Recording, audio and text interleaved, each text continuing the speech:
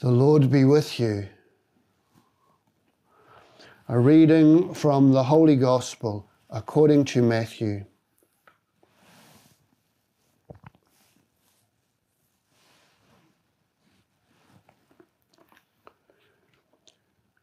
When they were near Jerusalem and had come in sight of Bethphage on the Mount of Olives, Jesus sent 2 disciples, saying to them, "Go to the village facing you, and you will immediately find a tethered donkey and a colt with her.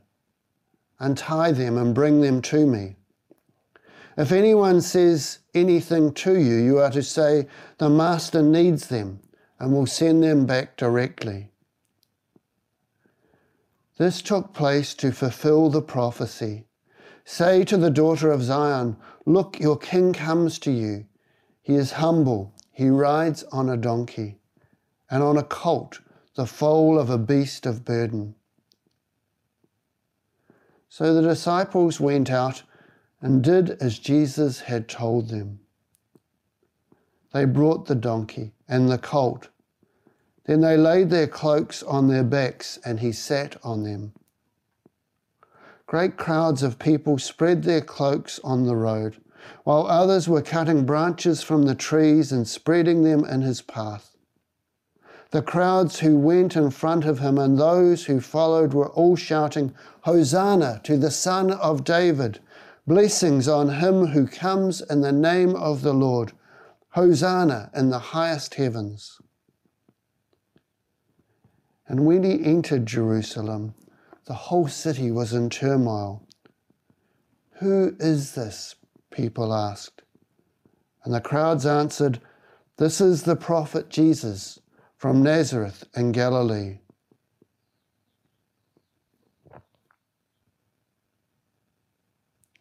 The Gospel of the Lord. The Passion of our Lord Jesus Christ, according to Matthew. One of the 12, a man called Judas Iscariot, went to the chief priests and said, "What are you prepared to give me if I hand him over to you?"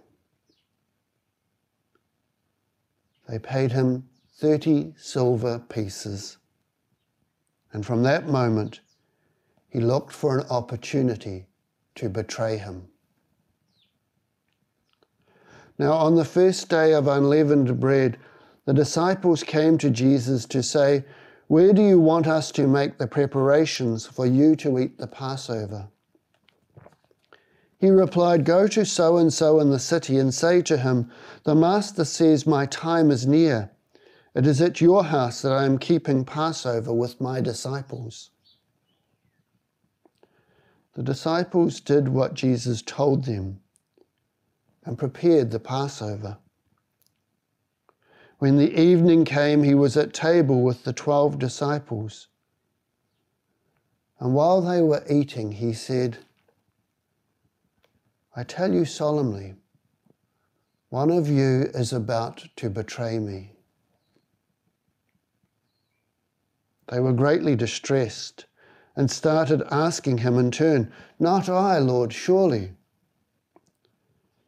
He answered, "Someone who has dipped his hand into the dish with me will betray me. The Son of Man is going to his fate as the Scriptures say he will. But alas for that man by whom the Son of Man is betrayed. Better for that man if he had never been born."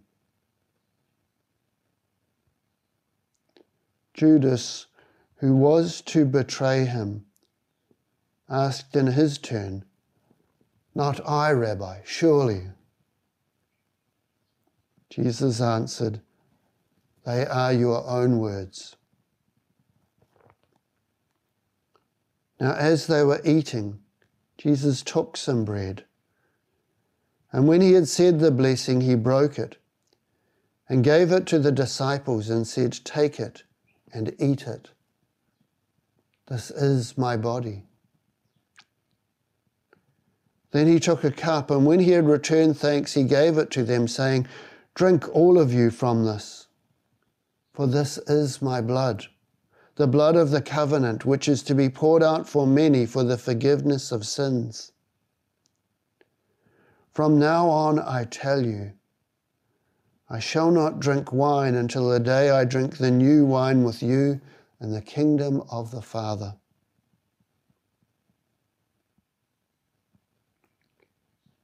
After psalms had been sung, they left for the Mount of Olives. And Jesus said to them, "You will all lose faith in me this night. For the scripture says, I shall strike the shepherd, and the sheep of the flock will be scattered. But after my resurrection, I shall go before you to Galilee."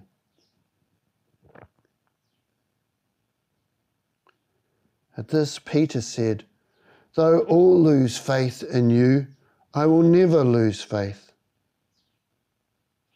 Jesus answered him, "I tell you solemnly, this very night, before the cock crows, you will have disowned me 3 times. Peter said to him, "Even if I have to die with you, I will never disown you." And all the disciples said the same. Then Jesus came with them to a small estate called Gethsemane, and he said to his disciples, "Stay here while I go over there to pray." He took Peter and the 2 sons of Zebedee with him, and sadness came over him and great distress. Then he said to them, "My soul is sorrowful to the point of death. Wait here and keep awake with me." And going on a little further, he fell on his face and prayed, "My Father, if it is possible, let this cup pass me by. Nevertheless, let it be as you, not I, would have it."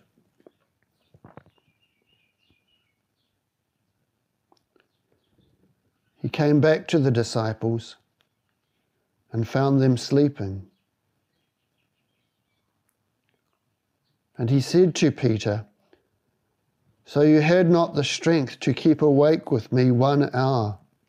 You should be awake and praying, not to be put to the test. The spirit is willing, but the flesh is weak." Again, a second time, he went away and prayed, "My Father, if this cup cannot pass by without my drinking it, your will be done." And he came back again and found them sleeping. Their eyes were so heavy. Leaving them there, he went away again and prayed for the 3rd time, repeating the same words. Then he came back to the disciples and said to them, "You can sleep on now and take your rest. Now the hour has come when the Son of Man is to be betrayed into the hands of sinners. Get up, let us go. My betrayer is already close at hand." He was still speaking when Judas, one of the 12, appeared, and with him a large number of men armed with swords and clubs, sent by the chief priests and elders of the people. Now the traitor had arranged a sign with them. He said, "The one I kiss, he is the man. Take him in charge." So he went straight up to Jesus and said, "Greetings, Rabbi," and kissed him. Jesus said to him, "My friend, do what you are here for." Then they came forward, seized Jesus, and took him in charge. At that, one of the followers of Jesus grasped his sword and drew it. He struck out at the high priest's servant and cut off his ear. Jesus then said, "Put your sword back, for all who draw the sword will die by the sword. Or do you think that I cannot appeal to my Father, who would promptly send more than 12 legions of angels to my defense? But then how would the scriptures be fulfilled that say, 'This is the way it must be'?" It was at this time that Jesus said to the crowds, "Am I a brigand that you had to set out to capture me with swords and clubs? I sat teaching in the temple day after day, and you never laid hands on me." Now all this happened to fulfill the prophecies in Scriptures. And all the disciples deserted him and ran away. The men who had arrested Jesus led him off to Caiaphas, the high priest, where the scribes and the elders were assembled. Peter followed him at a distance, and when he reached the high priest's palace, he went in and sat down with the attendants to see what the end would be. The chief priests and the whole Sanhedrin were looking for evidence against Jesus, however false, on which they might pass the death sentence. But they could not find any, though several lying witnesses came forward. Eventually, 2 stepped forward and made a statement. "This man said, 'I have power to destroy the temple of God and in 3 days build it up.'" The high priest then stood up and said to him, "Have you no answer to that? What is this evidence these men are bringing against you?" But Jesus was silent. And the high priest said to him, "I put you on oath by the living God to tell us if you are the Christ, the Son of God." Jesus answered, "The words are your own.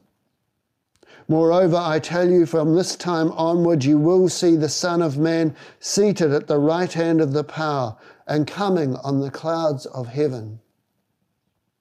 At this the high priest tore his clothes and said, "He has blasphemed. What need of witnesses have we now? There you have just heard the blasphemy. What is your opinion?" They answered, "He deserves to die." Then they spat in his face and hit him with their fists. Others said as they struck him, "Play the prophet, Christ. Who hit you then?" Meanwhile, Peter was sitting outside in the courtyard, and a servant girl came up to him and said, "You too were with Jesus the Galilean." But he denied it in front of them all, saying, "I do not know what you are talking about."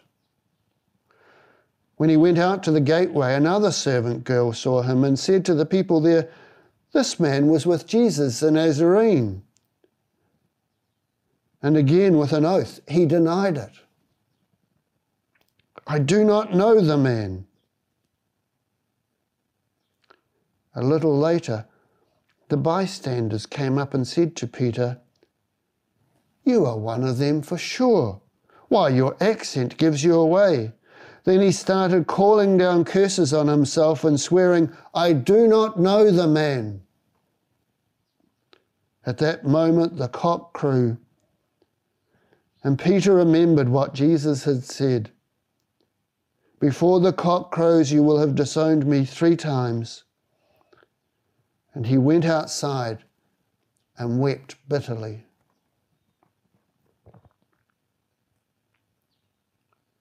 When morning came, all the chief priests and the elders of the people met in council to bring about the death of Jesus.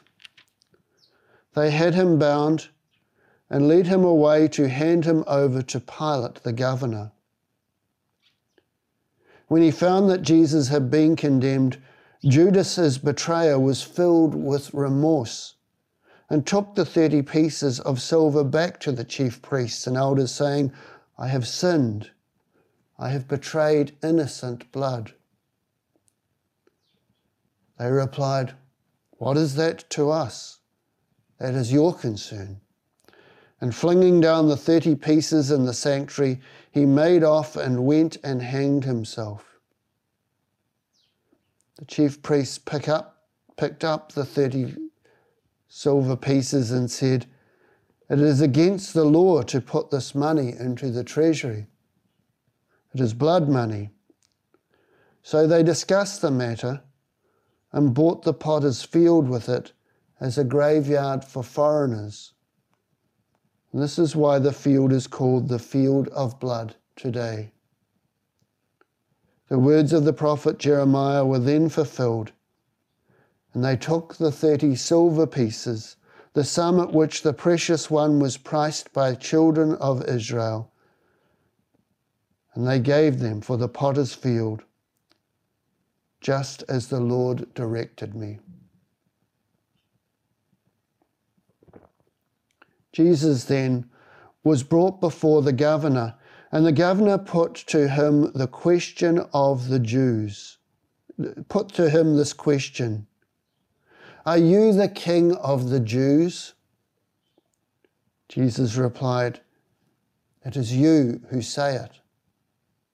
But when he was accused by the chief priests and the elders, he refused to answer at all. Pilate then said to him, "Do you not hear how many charges they have brought against you?" But to the governor's complete amazement, he offered no response to any of the charges. At festival time, it was the governor's practice to release a prisoner for the people, anyone they chose. Now there was at that time a notorious prisoner whose name was Barabbas. So when the crowd gathered, Pilate said to them, "Which do you want me to release for you, Barabbas or Jesus, who is called Christ?" For Pilate knew that it was out of jealousy that they had handed him over. Now as he was seated in the chair of judgment, his wife sent him a message. "Have nothing to do with that man. I have been upset all day by a dream I had about him." The chief priests and the elders, however, had persuaded the crowd to demand the release of Barabbas and the execution of Jesus. So when the governor spoke and asked them, "Which of the two do you want me to release for you?" they said, "Barabbas." Pilate said to them, "What am I to do with Jesus, who is called Christ?" They all said, "Let him be crucified." Pilate asked, "Why? What harm has he done?" But they shouted all the louder, "Let him be crucified." Then Pilate saw that he was making no impression, and that in fact a riot was imminent.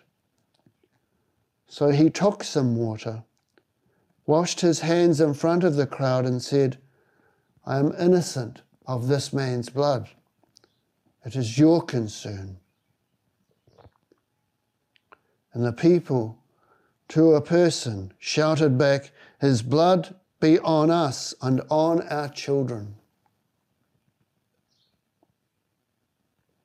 Then he released Barabbas for them.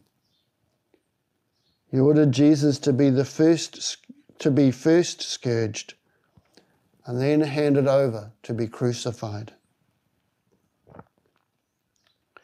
The governor's soldiers took Jesus with them into the praetorium and collected the whole cohort around him.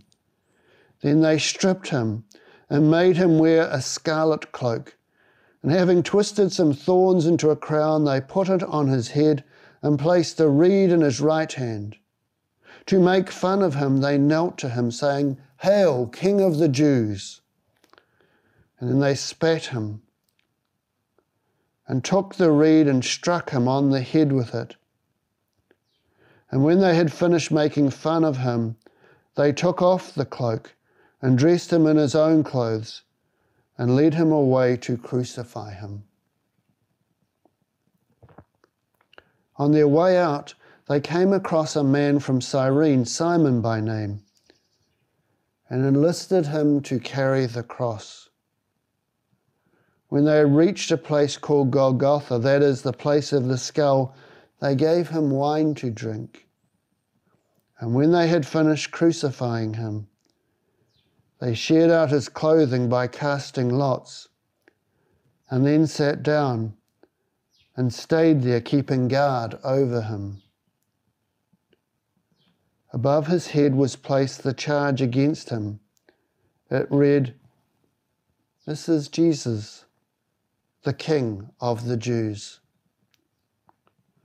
At the same time, 2 robbers were crucified with him, one on the right and one on the left. The passers-by jeered at him. They shook their heads and said, "So you would destroy the temple and rebuild it in 3 days? Then save yourself. If you are God's Son, come down from the cross." The chief priests, with the scribes and elders, mocked him in the same way, saying, "He saved others, he cannot save himself. He is the King of Israel. Let him come down from the cross now, and we will believe in him. He put his trust in God. Now let God rescue him if he wants him. For he did say, 'I am the Son of God.'" Even the robbers who were crucified with him taunted him in the same way. From the 6th hour, there was darkness over all the land until the 9th hour. And about the 9th hour, Jesus cried out in a loud voice, "Eli, Eli, lama sabachthani?" That is, my God, why have you deserted me?" When some of those who stood there heard this, they said, "The man is calling on Elijah." And one of them quickly ran to get a sponge, which he dipped in vinegar and put it on a reed, gave it him to drink. The rest of them said, "Wait, see if Elijah will come to save him." But Jesus, again, crying out in a loud voice, yielded up his spirit.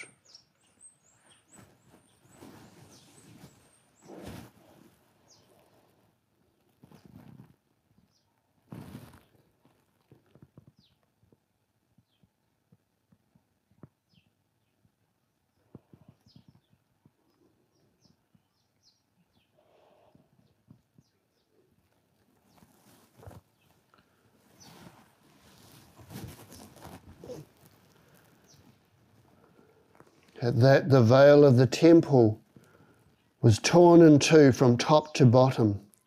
The earth quaked, the rocks were split, the tombs opened, and the bodies of many holy men rose from the dead.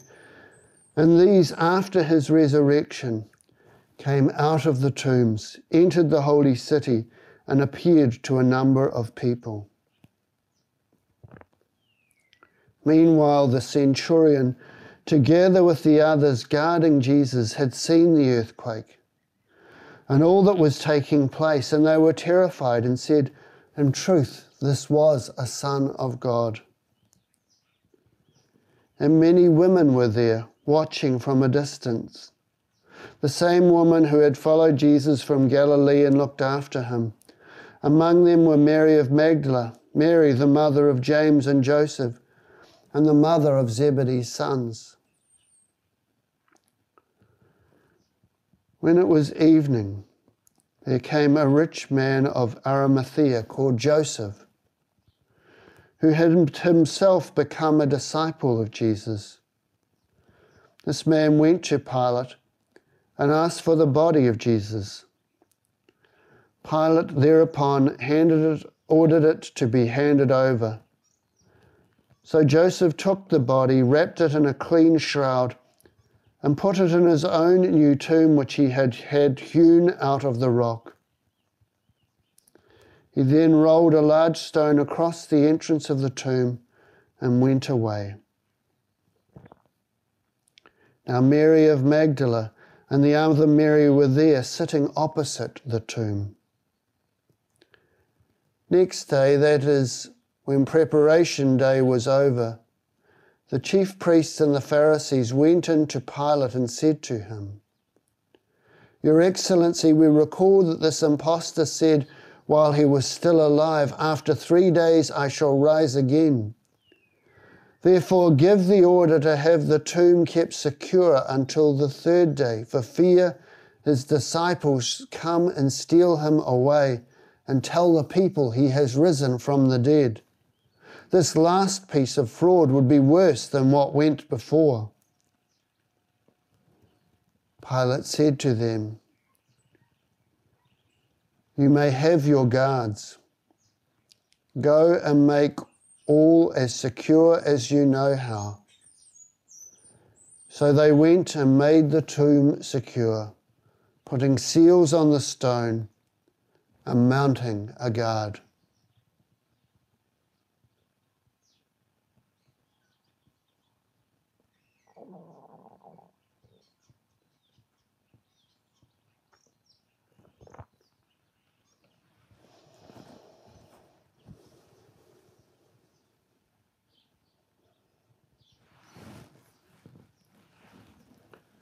So we've had 2 gospel readings today, the triumphant entry into Jerusalem where the palms were waved of welcome, and then the Passion which we've just read, the events that happened in Jerusalem where Jesus has the Last Supper with his disciples, where he foretells that they will betray, deny and abandon him. His time before the high priest, before Pilate, and then his crucifixion and death. So the events outside Jerusalem and the events inside Jerusalem. Around the old city of Jerusalem there is this great wall.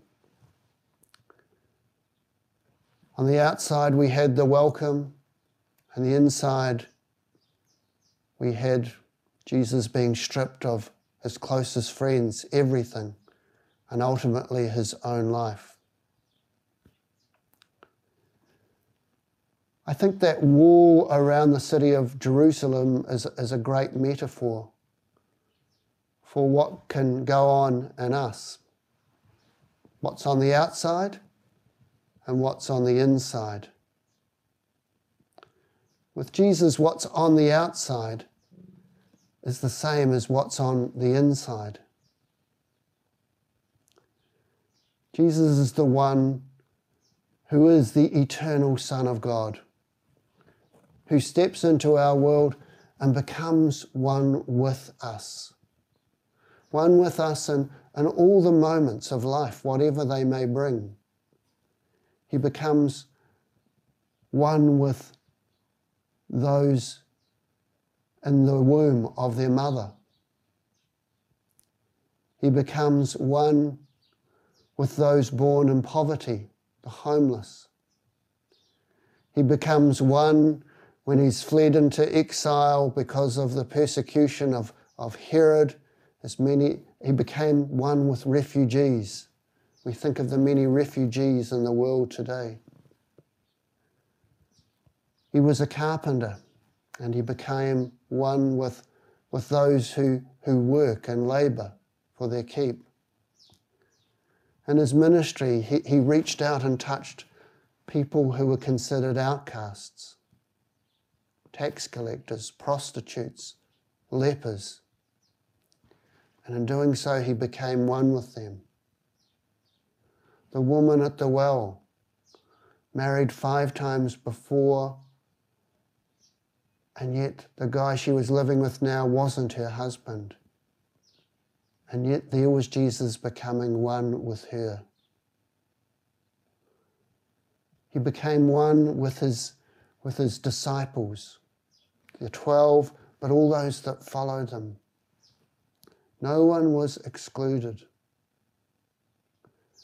It's always that invitation to oneness. And even in these days of Holy Week, there he is once again being one with his betrayer, who in the moment of betrayal, he calls him friend. With his denier, saying, Peter, this is what's going to happen to you. Even before Pilate, there was the warning that was given to his wife. And then he's hung on the cross, one who has been beaten by violence. And so he stands by those who are victims of domestic violence or violence in the world.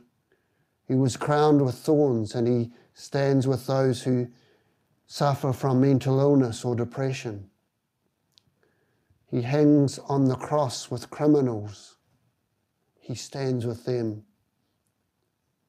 And he's laid in the tomb, and he becomes one with the dead. No one is excluded from the love of Jesus, from the love of God made visible in Christ Jesus. He's the one who humbles himself and empties himself of everything so that we might come to him. There is no wall around Jesus, no difference from the outside and from the inside. But what about us? Often I think there is a wall around us.